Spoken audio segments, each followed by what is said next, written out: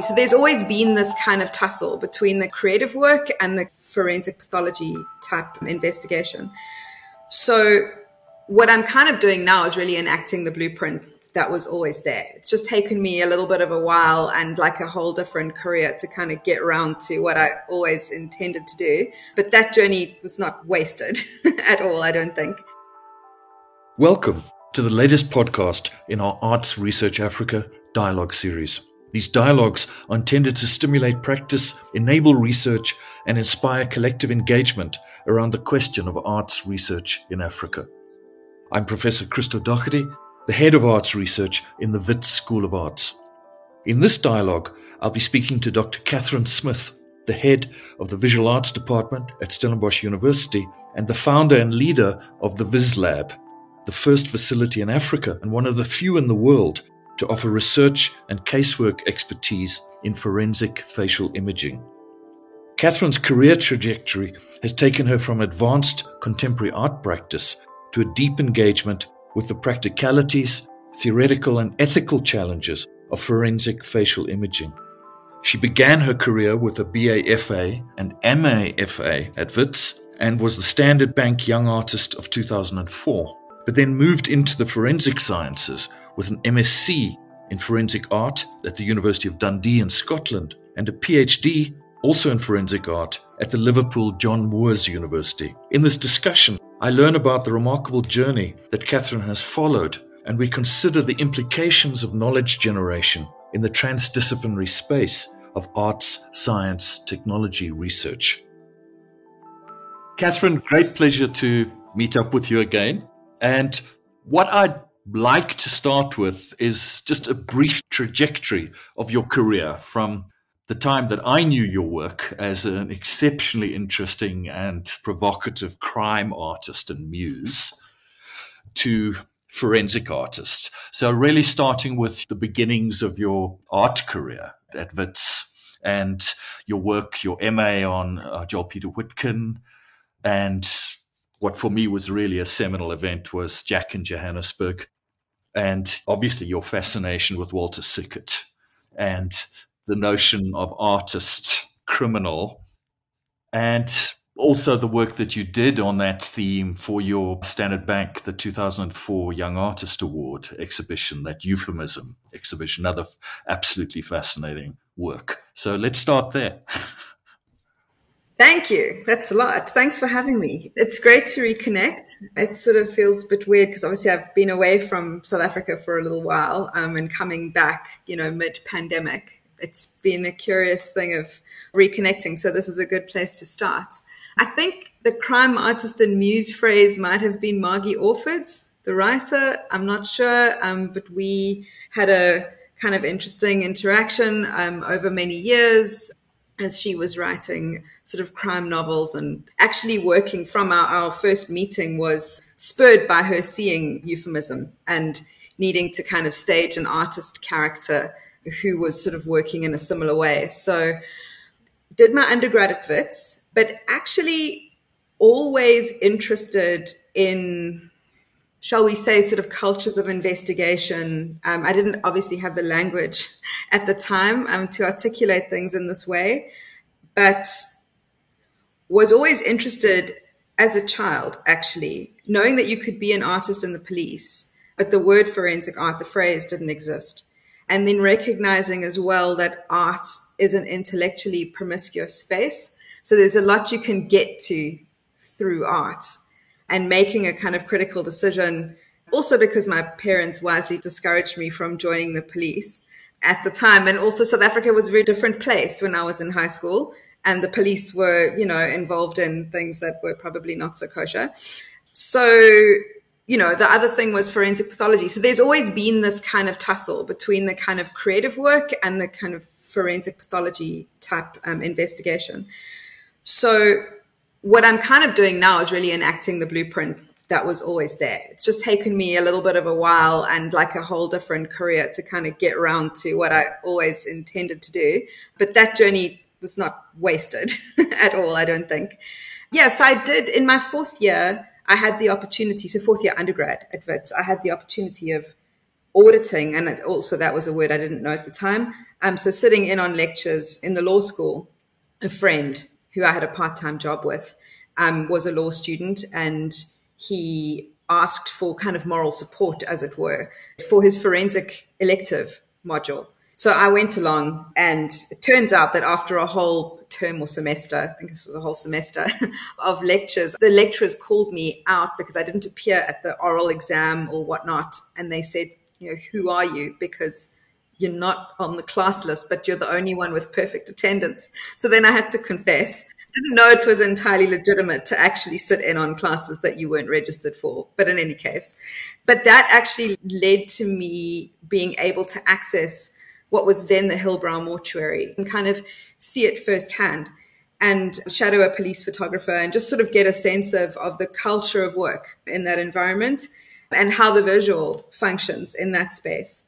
So, I was able to produce work for the MA from that environment, being also extremely conscious about, and probably more conscious now than I was then, about the ethics of that kind of exchange. And really, I think that was why I was really interested in a photographer like Joel Peter Witkin, because of the study there was kind of looking at objection and the grotesque. But ultimately, I realize now what I've always been interested in are the ethics of representation and display and the ways in which the visual functions in different contexts and how it is sort of inappropriate for some images to travel out of one environment and into another. So all of those kinds of like regimes of representation, visual cultures of science, specifically forensics, the history of anatomy is largely a visual one. And then all of the kind of privileging of the visual, Enlightenment logic, sort of empiricism, all that kind of stuff. It's interesting, but more interesting to me is what we are allowed to see. Do we have the right to look? And who acts as gatekeepers for certain kinds of images. So after doing that MA, I've spent years in the contemporary art space at a time when the art market or the art world didn't exist in the way that it did now, but being really interested in the kind of structures and systems. It sounds a bit dumb, but it's like be the change you want to see. So with Trinity Session, being a founding member of Vanza, like starting to establish some of those things that we thought we needed, but kind of creating space in new ways. Was post-biennial, recognizing the need to establish certain systems that were maybe outside of a kind of commercial gallery model, albeit very few of those existed at the time, or certainly not functioning in the way that they do now. So the Standard Bank Young Artist Award was a bit of a surprise, but it did lead to kind of, gallery representation and different kind of profile. But various sort of studio and curatorial projects have explored these cultures of investigation and forensic aesthetics, broadly speaking, at the intersection of like studio and archive and this idea of difficult histories. I suppose there's an element of justice underpinning all of it, but the kind of forensic imperative to reconstruct and retrieve have always been very persistent in my practice regardless. So whether it was Jack in Johannesburg or the in-camera project with the kind of invisible drawings, or Walking Back the Cat, which looked at a serial offender in the Himmel and Otter Valley and the kind of investigative processes there, or even curatorial projects like Between Subject and Object, looking at the relationship between, photography and trace and like actual objects from the sort of medico-legal and anatomical space. There's a lot. So that's really the trajectory. And then, so I suppose that led to figuring out not just how to enact these things as an artist, sort of working with these ideas from the outside, but actually training in this space so that I could participate in this work as a service. And that I left the gallery that was representing me at the time, and I kind of left the art world for a little while in order to create the space to do that, because I realized the two things couldn't exist in parallel, certainly not while I was training. So that's really the story. So from 2012, that's when I went off to Scotland for the first time to do the MSc in forensic art. It would seem to me that in some ways your work as an artist was dealing with the forensics, investigation, the aesthetics of forensics from perspective of art practice, particularly what was then late postmodernist practice that was deeply hostile to any kind of closure, that was very much about resisting conclusion, resisting reaching insights. And your move, as you describe it, by 2012, where you left the gallery, where you moved to the Dundee Centre for Anatomy and Human Identification, was in many ways you were also abandoning that kind of postmodern relativism and skepticism. No, because I remain deeply skeptical and I remain deeply intrigued by, let's just say, science is often like sort of a resistance to seeing itself as a kind of a social thing. I'm very interested in the kind of social work of science. So science and society, SGS studies, that sort of thing is, the kind of classic Bruno Latour studying scientists in the lab as a kind of ethnography. What I think I was concerned with more at the time was being quite uncomfortable about what it meant to be a contemporary artist, participating in a kind of a gallery and biennial and, art fair kind of economy, and the transactional nature of that space and the content of what I was dealing with. Like there was a bit of a tension there for me. I would identify as deeply relativist. I think there are multiple truths, and I'm fascinated by truth making, particularly in the forensic space. And truth making in a kind of post-truth world is a very interesting space to try and occupy. And I realize that often in my conversations with scientists, there gets to a point where we need to have that conversation about multiple truths and the fact that truth is a construct and it's not self-evident. Point taken. But tell me about what it was like to move from the gallery system to a Center for Anatomy and Human Identification, where you did an MSc. Part of that experience, the most liberating part, if I'm completely honest, was just leaving a role of being a kind of a coordinator of a fine arts program within a visual arts school and all of those kind of academic and managerial responsibilities and going, great, I'm a student again. Don't have to sit in meetings. I can literally go to class and learn things. So the course itself was forensic art and facial identification, but some of those modules were shared with an MSc in medical art and illustration. So it was really interesting to be in the same space as people training to be medical artists, as well as forensic artists, and understanding the difference between those two worlds, those two applications. But it was also amazing to be in a lab environment and learn how anthropologists, for example, describe, human difference, and finding myself really taken aback by the language that was used in that space, that we would really think twice about that language within a humanities space. And, thankfully, the discipline of what was physical anthropology and is now biological anthropology, which is the kind of umbrella discipline under which forensic art is like one tiny sort of super specialization. There's a little bit more self-awareness when it comes to how that discipline has always understood or conceptualized sexual dimorphism or ancestry. Or racial difference. Well, that's the thing. So racial difference, there's no biological basis for race. So one would talk about ancestry or population affinity, but even that gets complicated. When you're constructing a biological profile of an unidentified person from skeletal remains, for example, you try and establish as close as possible, but it's always within a range or on a spectrum, age, ancestry or population affinity, and sex.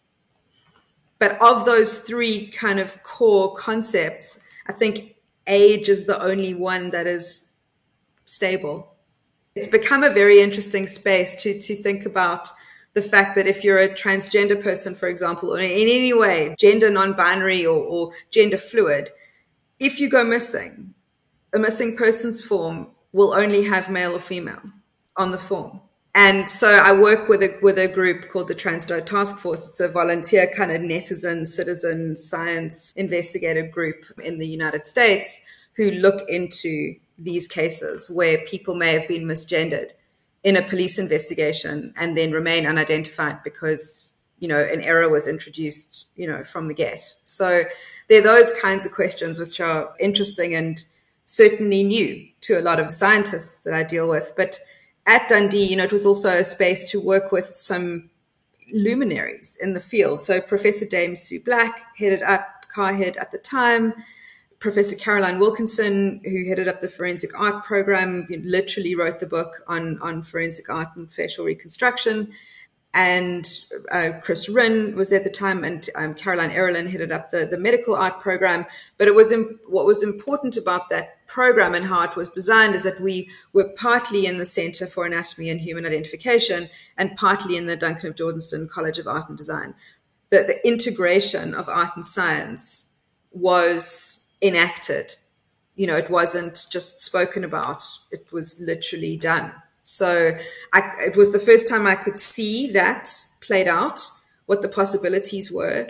Spending as much time drawing as we were learning Maya, you know, and sort of moving from the analog to the digital, learning the haptic sculpture system that I use now for facial reconstruction, Geomagic Freeform, which enables an entirely digital workflow, working in 3D with touch feedback. So you're getting all of the haptic. There's a lot on a skull that you need to feel to get the information. It's not available necessarily visually, and the system enables that, but without the invasiveness of actually handling human remains. Chain of custody is then protected in a fairly reliable way. That program really set me on a course. I went into it with two thoughts in mind. One, if it was successful, and if it was what I anticipated it to be, and I kind of went with some ideas but no expectations, just sort of open to the process, that would be what I would commit the rest of my professional life to getting good at. And, you know, essentially I'd started a PhD around the Dada South exhibition I'd recently curated, and it was in such early stages. I was like prepared to give that up if this looks like it's a going concern. And then I thought, and if it fails, then that's fine. And what it will allow me to do is just gain a better and deeper understanding of the forensic in relation to the work that I was already doing. So either it was going to enrich my studio practice, or it was going to open up a new space for me to function in potentially. And thankfully, the latter happened. And after your MSc at Dundee, you actually moved with Professor Wilkinson to Liverpool. That's where you did your PhD under her supervision. I did, that's true. But there was a little interregnum where I came back to Stellenbosch for 18 months and thought that going back to do a PhD abroad was not going to be possible. I mean, these things are horrifically expensive. And I will say that I had amazing support from the Chevening Fellowship and the Oppenheimer Memorial Trust, a lot of people, and I had a lot of support from funding, for which I'm intensely grateful. So I came back to Stellenbosch for a period when I thought I would have to do the PhD locally, but without any support here. There's no discourse for this. There's no expertise on the ground.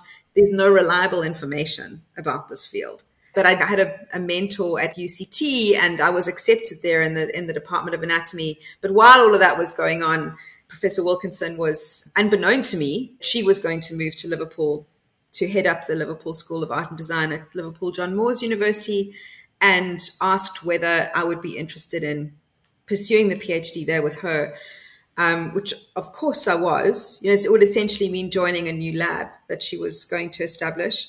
And that, long story short, worked out. It required a lot of legwork, but that did work out. And it had a very specific kind of deliverable, on that side of the component, which was also helping to design and deliver a new MA program, which would specialize in art and science. So Stellenbosch University were extraordinarily supportive, considering there was a break in the trajectory after the MSc, which wasn't intended. They were very understanding and very generous, and it enabled me to go away for a period of time, with the understanding that I would return. So that's all happened now. Before we get on to the MA, which I'm very interested in, let's talk about your PhD, which was entitled Laws of the Face. So Laws of the Face, the idea is that you say it out loud. You hear law as in LAW, which is obviously the forensic component, but you might also hear lore as in LORE. So I was interested in the kind of storytelling and myth-making aspect of the face. The face is a kind of a central technology, both of identification in the forensic space, but also identity. It's our principal kind of outward-looking sign to the world, how we perform our identity, how we communicate, verbally or non-verbally, facial expressions, all these things. So the face is this kind of really powerful object. And, the history of Western art sort of focusing on portraiture, it's not for nothing. But there's also a misunderstanding that forensic art is some form of portraiture, which it isn't. It really troubles the genre or the expectation of portraiture. So it was a really complex project of my own design, but being part of FaceLab in doing it really afforded a range of opportunities while doing the research that far exceeded the research. So being able to contribute to forensic casework, to the extensive way that these skills are applied to archaeological work and heritage work for museum displays, learning a lot about all of that space, which doesn't really exist in the same way here. Although I think it should in some degree. But the thesis really sought to do a range of things. It sort of took a critical view of forensic art as an established but largely unregulated practice. And in parallel, sort of tested forensic art against ideas about the forensic that have emerged within the STS, so science and technology studies space, so forensic cultures, or the reclamation of the kind of original meaning of forensis, which is the root of forensic, which actually we understand forensic to mean for the law, but forensis actually speaks to the public forum. So reintroducing this sort of public visibility, and these are matters of public concern. So opening up that space to a bigger sort of humanitarian question and becoming very interested in the forensic humanitarian space. So the way that teams from around the world might get together in disaster victim management and identification, and why some events attract that kind of support and others don't. So the fact of African and Middle Eastern migrants drowning in the Mediterranean doesn't attract that kind of support. It's still a disaster.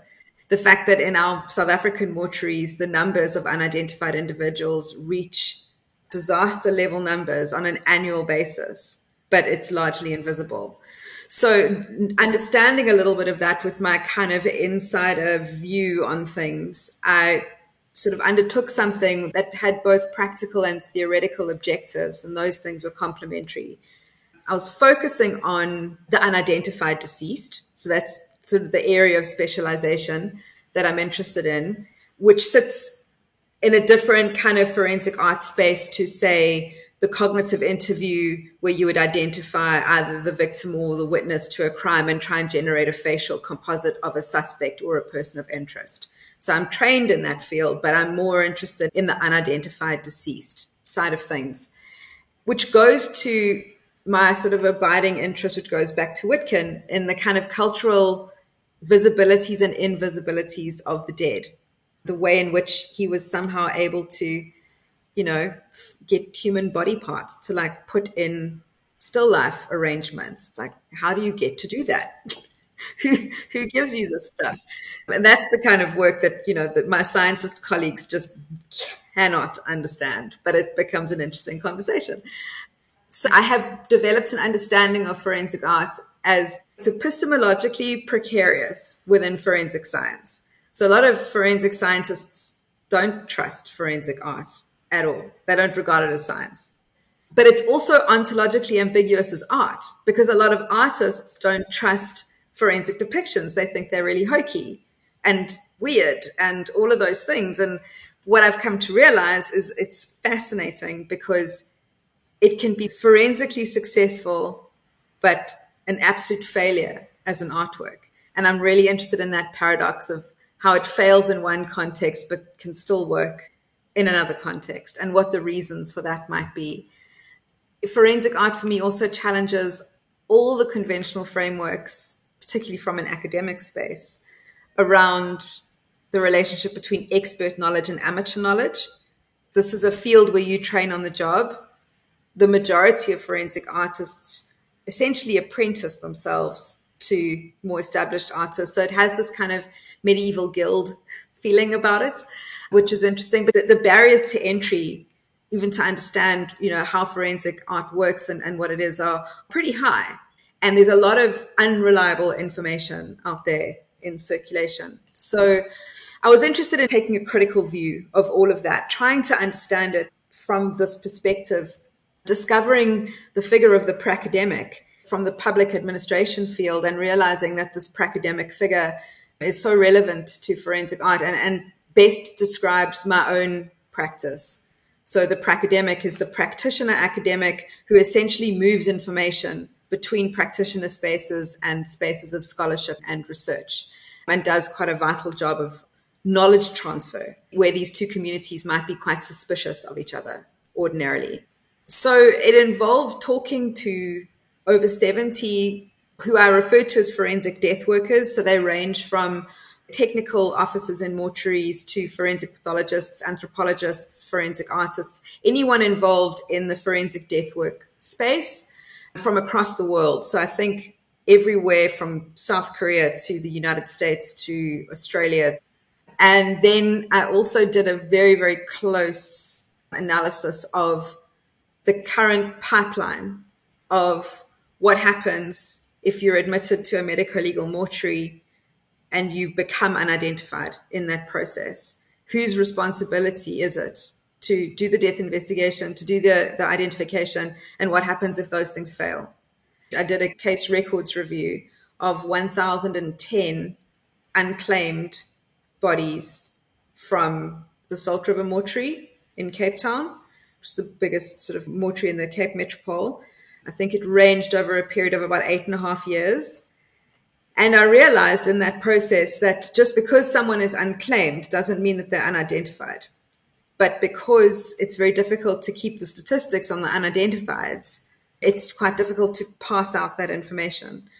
So what I did there is I focused exclusively on the visual documentation, because visual identification is something that you have to do in this country, assuming the body or the remains are in any state to be visually identified by a family member or next of kin. They have to do that. I was concerned about the emotional labor and trauma associated with that process for the family members, also for the workers who have to handle that process, but also because I've seen the quality of forensic photography in a lot of mortuaries and it's appalling.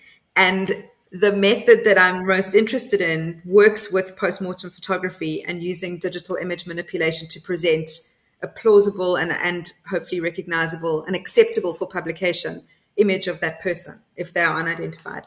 And realizing that if a bad photograph is taken on admission, it sets off a chain of events that you can never come back from.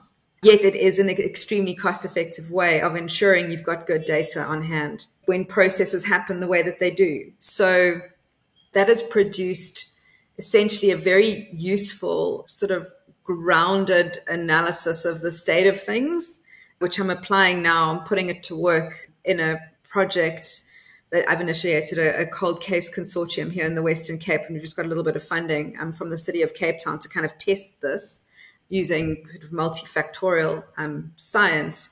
But a lot of the interviews I did with fellow forensic artists, I turned into a as yet sort of unpublished online artwork, which sort of really plays with the idea of the facial image and anonymity and storytelling, how these people have come to this field as a way of creating essentially a narrative database of perspectives on a field for which it's very difficult to get reliable information.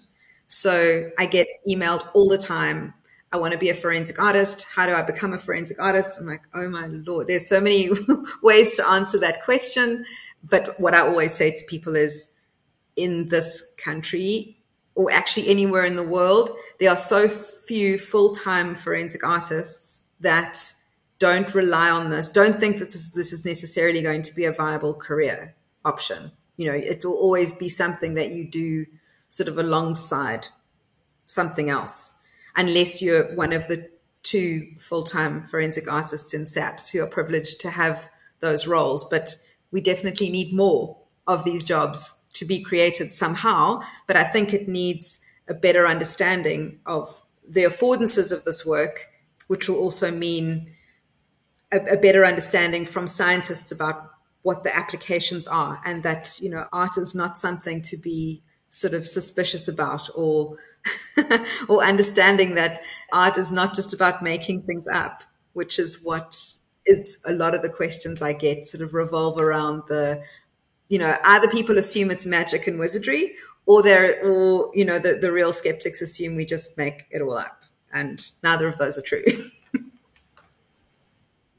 Catherine, tell me about Sutherland Reburial Project, because that had an interesting, deep historical aspect. And as I understand it, you were working with the reconstructions so that the descendants could develop a different relationship with those remains. So it seems to be enormously rich in terms of narrative, in terms of family understandings. You can just tell me about that project and your role in it.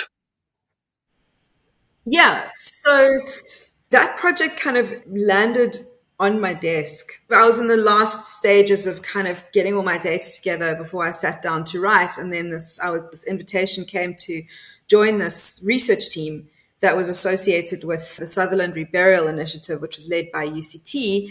And it started with the discovery of skeletal remains in the UCT sort of osteological repository that had been unethically acquired by the university in the 1920s.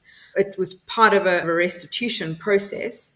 And part of that restitution process was the remains had associated some archival documents associated with them, which enabled UCT to travel to the community of origin, which is Sutherland in the Northern Cape, and essentially track down descendants of these individuals.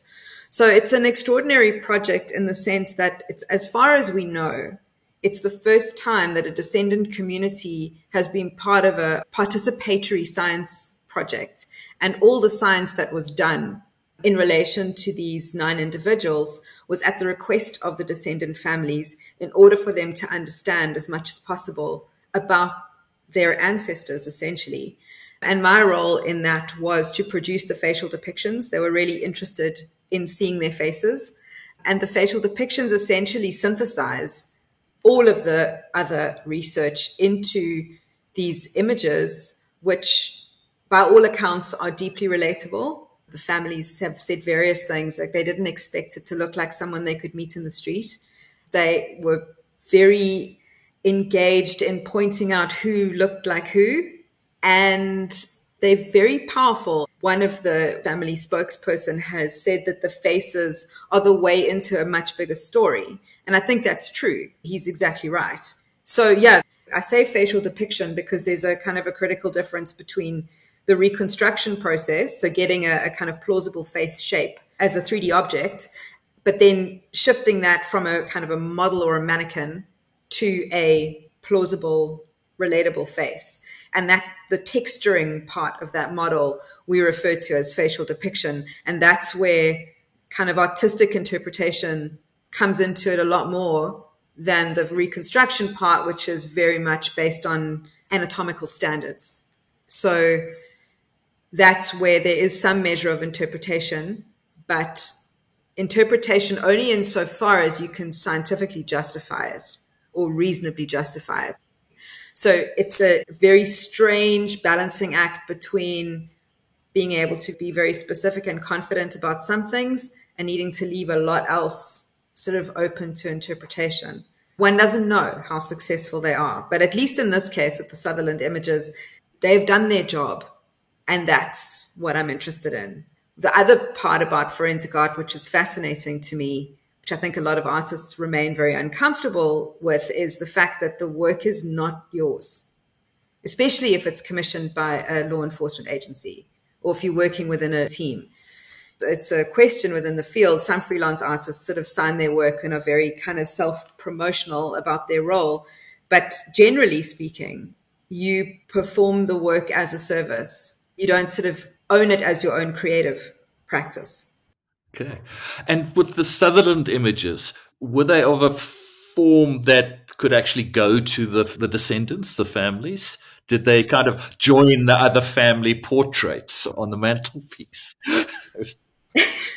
Hopefully, because that's what I did. I produced essentially a facial reconstruction album where the entire process was very, explained in very simple language with images of the computer system and explaining exactly why we make these kinds of images, what their applications can be, and then with a space for each individual that tells a biography based on their biology, shall we say, or what we can tell from a skeletal analysis and all of the other analyses that were undertaken, as well as the craniofacial analysis, which is the part that I do before starting with the face, and where you can derive some pretty specific information about facial features from the skull alone. So I produced this album for them that tells the story of these, and of the 9 individuals, there was 8 skulls. So there are 8 depictions. And then I printed the depictions. I presented them as they're probably 25 by 25 centimeters, printed on a wooden panel. So essentially I take out of the 3D freeform system, I take a screenshot of the 3D model, the facial reconstruction, take it into Photoshop, and add the texturing on the screenshot of the 3D model. So it essentially becomes like a 2.5D depiction. Yes, so they do have a set, and they were presented in an archive box. They've got a set of 8 image panels. And now we're preparing or discussing a public exhibition of some form, not just of the facial depictions, but of the process as a whole. And those conversations are ongoing at the moment. And another very interesting aspect of your PhD research was moving into machine identification of faces. I think of that spin-off project that you created with that fellow Stellenbosch artist, the Speaking Likeness. Oh, yeah. So Speaking Likeness is the online artwork component of the thesis. The Speaking Likeness title is a bit of a call and response to a project by a photographer called Arne Svensson, who did a project called Unspeaking Likeness, where he photographed using a kind of tilt shift focus. He photographed forensic sculptures as if they were living people sitting for their portrait.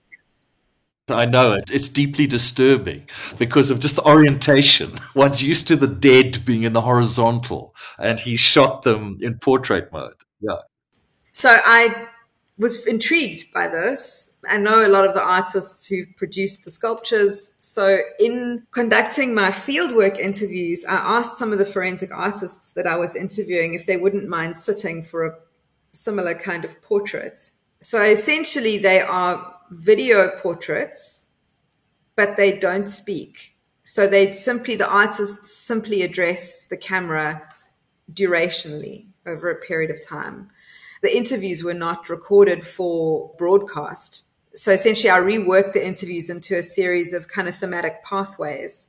And then I voiced the interviews, but you're being addressed by this artist. And it was an interesting thing because many of the artists, obviously they all agreed to have their facial image out there, but some of them still wanted to retain anonymity. So there was a lot of conversation about how do we do this with your face out there, but you maybe don't want your voice associated with the face. Actually, I worked with Alana Blichnout, who was one of your students, and I supervised her MA. She was a Stellenbosch undergrad, came to WITS to do digital arts. And so she assisted me with that. And then we've done some other work together that looks a little bit more critically at sort of facial recognition and the kinds of identification issues and privacy issues that facial recognition systems certainly throw up. So if you look at artists like Adam Harvey has worked very interestingly with certain techniques to confuse computer vision algorithms. Trevor Paglen is also a very interesting artist that works in this space, and his essay about your images are looking at you, it's very interesting because what he suggests now is that we have to really rethink visual culture as we understand it, because essentially now machines can make images that only other machines can see. So how visual is the visual culture? Yeah, sort of vertiginous idea that, isn't it? That there's enormous proliferation of images that machines exchange with each other. Absolutely. And, and when it comes to online privacy and facial image identification and all of this, one just has to look at, how many selfies were uploaded in any given year. And, speaking to law enforcement people, I'm speaking to my students, I just ask them, what do you think Google and other companies like that are doing with this information? You're essentially giving them content to train machine learning systems. We're giving it to them for free. We're thanking them for it. I mean, as far as I'm concerned, the horse is bolted, and I don't have any concerns about this, but it is an interesting thing to think about. Deeply disturbing, but as you say, the horse is bolted. We're already in this realm, aren't we? And then that's always the big question in the forensic art field is to what extent can this be automated? But ultimately, where we still are, regardless of how smart the technology becomes, we need to collaborate with each other, computers and humans. You get the best results. It's not one or the other, and it's not going to be one or the other for a long, long time. But that's an interesting thing for me as well, because it goes to the question about often when people talk about art and science, I often think they get confused between art and technology, and they're not necessarily the same thing. No, they aren't at all. That leads us into the very exciting degree that you were involved in developing at Liverpool. And that was the MA Art in Science. Even the name of the degree I find quite intriguing, Art in Science. Can you talk us through the development of that degree? And because it was launched 2016, so it's had a couple of years now. So Art in Science, I had nothing to do with the naming of it. It was the brainchild of Caroline Wilkinson, and essentially built by herself, my colleague Mark Ruffley, who currently is the program lead for it at LJMU, and then in my role as a sort of PhD, sort of graduate teaching assistant, whatnot, lent some conceptual thinking and curriculum development to the program. Art in Science is an interesting position. It was really to locate art within science. That's certainly how I understand it. There's a program at Central St. Martin's, which I think is art and science. So that does the and thing versus the... But actually, in a lot of our presentations, I was playing around with a lot of the ways in which this relationship, interdisciplinary relationship, is often expressed. And, sci art is the one. Then science comes before art. And more people speak about sci art than they do about art sci. These hierarchies and relationships become interesting. I just really like the tilde. So I tend to put art tilde science because it speaks about a relationality, which I think is more accurate. So the program itself, it's a taught postgraduate program, and it essentially partnered with a number of scientific departments across the university. And those partners change year to year depending on people's availability. But it essentially enabled a student, if you're interested in anatomy or astronomy, you could find a place. So it was a very broad church in the sense of the sort of art science. It didn't focus on forensic arts at all, actually, although people could do work with faces. And there was a very good collaboration, which I think has just been published actually, with a plastic surgeon working with face-based surgery, not aesthetic, but more functional. And the program itself, then we had partners from other scientific departments essentially come and introduce their specific field. And then they would also then be on hand if students wanted to take that into their research semester. They could then partner with that particular environment to produce a research project. So, the research projects have ranged massively from people looking at cyborgs to pollen to climate change to imagining and depicting, visualizing dark matter. I mean, like a whole range of things. And that's what's fascinating about it, was simply the range of work and the ways in which, where students came from into the program. So the majority have been people with some kind of art or illustration design background, but not exclusively. So some, came from an American education system where they might have a minor in art and a major in microbiology. That kind of truly interdisciplinary space, which I think then leads to more of a transdisciplinary outcome, also becomes a space where seeing the integration of theory and practice is like literally enacted, on a daily basis. So access to extraordinary resources within the UK environments, Wellcome Collection, Science Gallery, Science Museum, any number of sort of medical and anatomical collections. We would take students on field trips to these spaces. Some of them are public, some of them are less public. So the ethics around and sort of professional practice about, who has access to these spaces, why is access restricted under certain conditions. So it was an extraordinary, fruitful experience to see, what was possible and engaging, I think it was 4 cohorts of students I managed to see through that program in the time I was there. And an amazing kind of support to the PhD work I was doing, because in teaching the approach, teaching the kind of multimodal interdisciplinary approach really challenged my own processes of what I was engaged in. So it was a very fruitful exchange.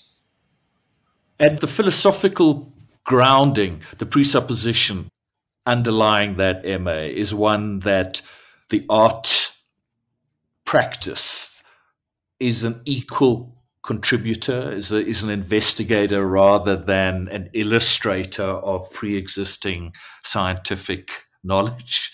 How easy was it to get scientists to recognize the partnership rather than the vassalship, if we could call it that? Yeah, that is a great point. And that is the perennial challenge in this space, that, artists, designers, illustrators, the visual people are not just in service of scientists. We're not just there to illustrate their findings or make a pretty graph or something, but there's an equal contribution to knowledge. So, you can track this back to kind of C.P. Snow's sort of classic, lecture about the two cultures and their incompatibility. And, I think from our perspective, there were already people who were sort of sensitive to this and could see the potential, and others didn't. It didn't take long to kind of, convince people that this was an interesting thing. So I think it's also who's open to the conversation at the time. So one of our partners on the program, Professor Andy Newsom, is in astronomy.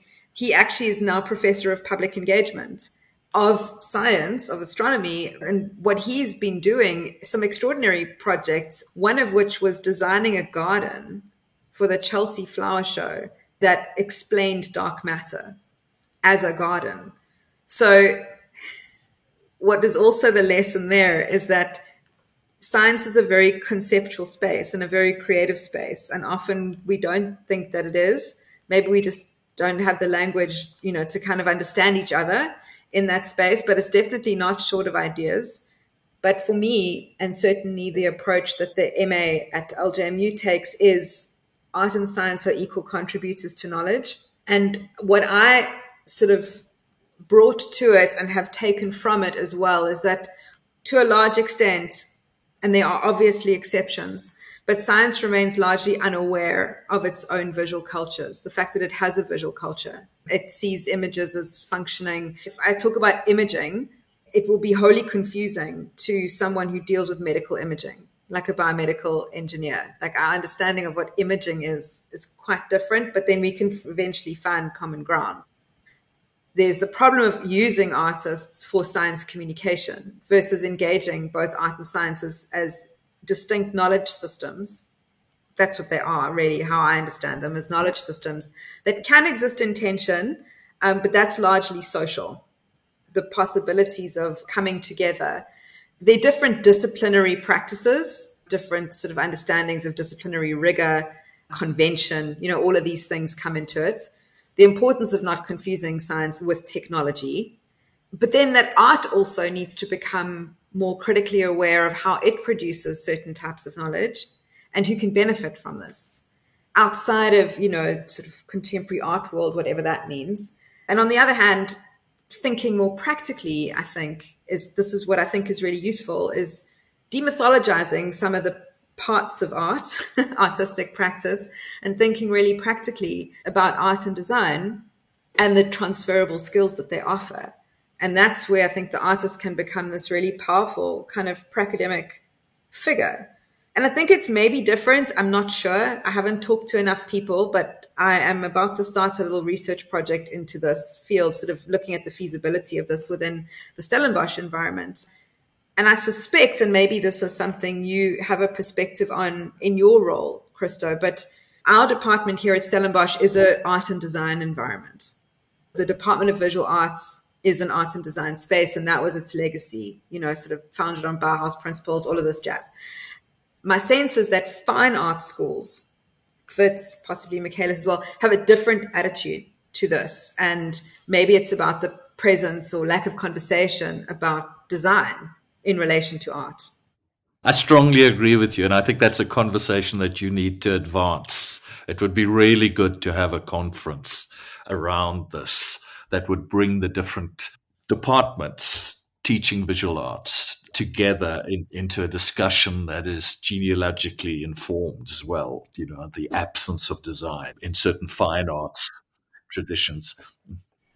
It's very interesting to me also because spending a lot of time with forensic art and forensic artists and who inhabits that field. And these are people who are often deeply mistrustful of book learning, what they refer to as book learning. So, academic scholarship. These are often people who've worked in police departments their entire life.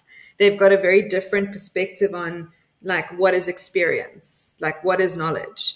So the kind of interrogation of what knowledge is, what information is, what expertise is, that's been one of my biggest and most useful takeaways. And understanding that, yes, we sit in academia with access to resources of a particular sort, with sort of disciplinary conventions of a particular sort, but in no way should we disregard the expertise that comes from a vocational practice.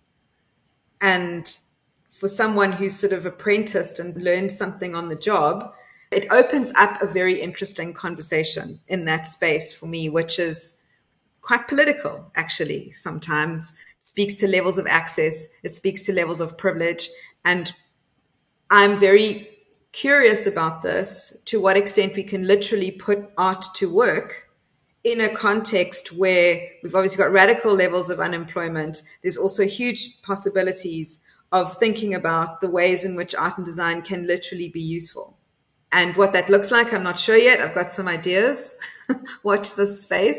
But in terms of the kind of philosophical stuff about art and science, James Elkins remains a really interesting figure across the board in terms of interrogating everything that we talk about, whether it's what is a practice-based PhD to what are the visual cultures across the university. I mean, these are just, paraphrasing some of his book titles. But one of the most interesting lectures I found, or useful that I found in respect of thinking through the art science conversation, particularly in relation to South Africa, where we don't have an established discourse in our context for this way of working.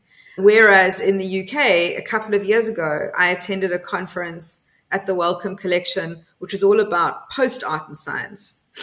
So we've yet to establish the general discourse, and the conversation is already being had of whether we're in a post phase of all of this. Because I think the Wellcome started to actively fund art science projects pre-2000. But just to go back to James Elkins, he gave a lecture, which is online, called 8 Models of Art Science Interactions. And he went through these 8 different sort of perceptions, expressions of what this relationship is, and kind of puts them to the test. And he lands on his last point 8, which is that art and science are a drunken conversation between strange attractors. And I think that's probably correct. Because Elkins himself, apart from his scholarship and criticism, is somebody who, I understand, creates micro images of macro images. He experiments a lot with that in his own artistic practice. Yeah. Exactly. And he experiments a lot with writing, or long forms of writing, writing with images. I mean, there's just a lot that really resonates with me in relation to his practice, is also incredibly prolific. And I did have the privilege of spending quite a long time with him in Cape Town a few years ago. But, his approach, his kind of broad approach, always reminded me of Colin Richards. And Colin being such an essential kind of influence on me as a student, but really only realizing after the fact of like how close our interests really were. And Colin obviously starting his career as a medical illustrator. Yes, and the Biko work he did. That's what I was going to say. And the close encounter with the forensic images of the body of Steve Biko, which I've written a little essay about in relation to the Paul Stopforth depiction of Biko's body. It was on The Conversation. So, and Colin making a comment to me once, and I've used it as one of the opening lines of the thesis, is that illustration is a hinge between the linguistic and the visual, and it can turn in many ways. I always thought that was pretty profound because, studying fine art, illustration is something that's considered lowbrow. One mustn't trifle with illustration. And yet, in this environment here, we have an honors course in illustration, which moves through a whole range of forms, modes of illustration, so conceptual, narrative, and scientific. And I offered a brief, very compact introduction to forensic art and illustration to these honors students this year. And it was an extraordinary thing to have this conversation with students, and they're producing some of the most interesting work. So I think a lot of these things are worth revisiting. And my sense is that the conversation between art and science is an opportunity to have those conversations in a different way, because scientists understand illustration in a way that artists don't necessarily. And on that, while you're talking about being back at Stellenbosch and your own work, talk me through the Viz Lab and what that offers, what possibilities there are for students. So Viz Lab is essentially myself, recently joined by a PhD student who's coming to do work. She, interestingly, is the only other South African who's gone through the MSc program at Dundee, and she qualified in 2019. She's been in service with SAPS for the last sort of 6 and a bit years, but she's decided to pursue PhD study, and it was possible to offer that to her here because we have the whole freeform system now set up here. So we can do the full facial reconstruction digital workflow. But essentially Viz Lab is Viz as in videre licet, the sort of Latin phrase, like it is possible to see. I'm interested not just in, we will be doing craniofacial analysis, forensic service, applying those skills to archaeological and heritage applications as well, and hopefully offering some training or certainly exposure to the possibilities of this work for students who are interested, who've shown aptitude. So there's definitely some sort of educational and public engagement conversations I'm very interested in opening up about what the forensic facial imaging space looks like, or any forensic art. I happen to focus on faces, but I don't think one should exclude spatial visualizations, or what is not really made use of much in this context, which I think should be made more use of, is visual demonstrative evidence for court. So to what extent can you present images of, there's a technique that's used abroad called body mapping. We don't have a jury-based trial system in South Africa, so this is slightly less urgent. But in countries where you have a jury, members of the public, you don't necessarily want to expose them or potential family members in a gallery to traumatizing images in the court. So also disrespectful to the person depicted in those images. You can't necessarily give their consent because they are deceased or whatever. So body mapping is essentially taking the injuries in a living, or it could also be in a motor vehicle accident case, for example, and mapping those onto a body form avatar. So you're not looking at the actual images, but you're looking at a remediated. And this was one of the kind of main outcomes of the thesis is sort of finding a way to kind of re-theorize forensic art around this concept of remediation. So remediation in the sense that you are repairing an image that needs to be repaired in order to make it publishable and recognizable and all of those things. So there's a kind of ethical and practical component there. But in order to do that, you need to remediate the image. You need to put it through different forms of mediation, whether it's moving it from photography to something, whatever, drawing to photography or vice versa. So the remediation, working with that kind of double meaning of the concept of remediation. So VizLab's really set up to kind of look at that kind of work, support postgraduate students who want to focus in on this space. Hopefully we can grow capacity. Right now we've got sort of two main research projects on the go, one of which is partnering with, it's part of the CHEC, which is the Cape High Education Consortium. So it's myself, colleagues at UCT, Forensic Pathology Services, and the City of Cape Town, looking at testing this new workflow for unidentified individuals. And so that's on the kind of forensic side. Then I have a feasibility study around sort of art science interactions as a teaching, learning, and research focus within the university that's also kind of being channeled through VizLab. And just the other day, we contributed to an exhibition. There's a digital humanities research project happening here that looks at Africa's economic history, largely speaking.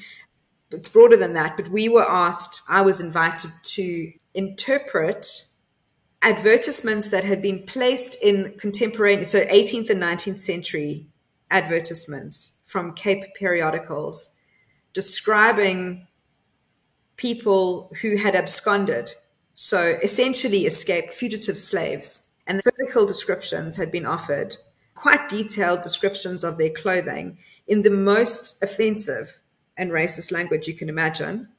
Unsurprising for, their function and them being of their time. The language of slave owners. The language of slave owners, exactly, and offering rewards. And, and so I was paired with this researcher to kind of interpret or respond to his research. And it became a very interesting question. So Pearl, my PhD student, and I decided to collaborate because, again, it's about this being an inherently collaborative and interdisciplinary space, and really pushing the agenda of co-design is really, really important. And producing these images, which really tested all of the expectations about forensic art, because the last thing you want to do in responding to this project is produce the kind of facial image you see on a police notice board, like those terrible sort of EFIT images, because the semiotics of those images are about criminality. Like, you associate nothing else. There's no attempt to kind of engage personhood or anything within those images. So we took a completely opposite approach. I also did some work to kind of remediate the original adverts, which had been scanned from the periodicals, and sort of mess with them a little bit. But essentially we produced 5 depictions of absconded slaves who had wisely made a runner at some point. And what was fascinating to me, and it really connected to the work that I've been doing within the forensic humanitarian space and the unidentified individuals, where the level of detail given about the clothing that some of these individuals were wearing when they escaped, I was really curious about this, and I had no idea. And I learned this through engaging with the historians and people in these seminars, is that at the time in the Cape Colony, there was not that much of a difference between the way that the master class and the slave class would dress. Maybe it had to do with availability of clothes. I'm not sure what the reasons were, but this was a way of hiding in plain view as well. So the clothing itself had this very interesting sort of counter-forensic potential agency. And it's interesting that with unidentified individuals, especially if they're indigent, a lot of homeless people, unhoused people rather, are unidentified or unclaimed in death, and their clothing becomes really important. And we can also see this in the ways in which museums that deal with difficult history Holocaust museums or museums that deal with genocide often use clothing as a kind of a stand-in for the individual, for personhood, because it's an extremely personal. I think of the shoes, the piles of shoes in Holocaust museums. So, yeah. Exactly. So the fact that clothing is a kind of an analog, really, for individual personhood, or it can be, or it can certainly open up that conversation. So within forensic art, I don't disregard reconstructing clothing or personal effects if that's going to assist in creating an image of this person that someone might be familiar with because they've seen them wear this particular headscarf or whatever it might be. Our identities are not just lodged in our facial appearance. Catherine, it's been fascinating talking to you, and I look forward to continuing the dialogue in different ways. Please let's. That would be incredible.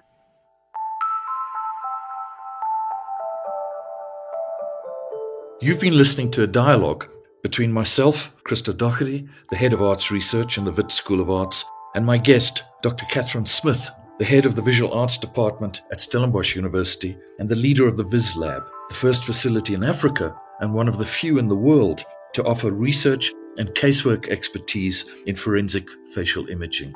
This podcast was produced by Elna Schutz and was funded by the Andrew W. Mellon Foundation as part of their support for the Arts Research Africa project in the Wits School of Arts, University of the Witwatersrand, Johannesburg, South Africa. The music for this podcast, Decompress, was composed by Lee Rosvier and is used under a Creative Commons license.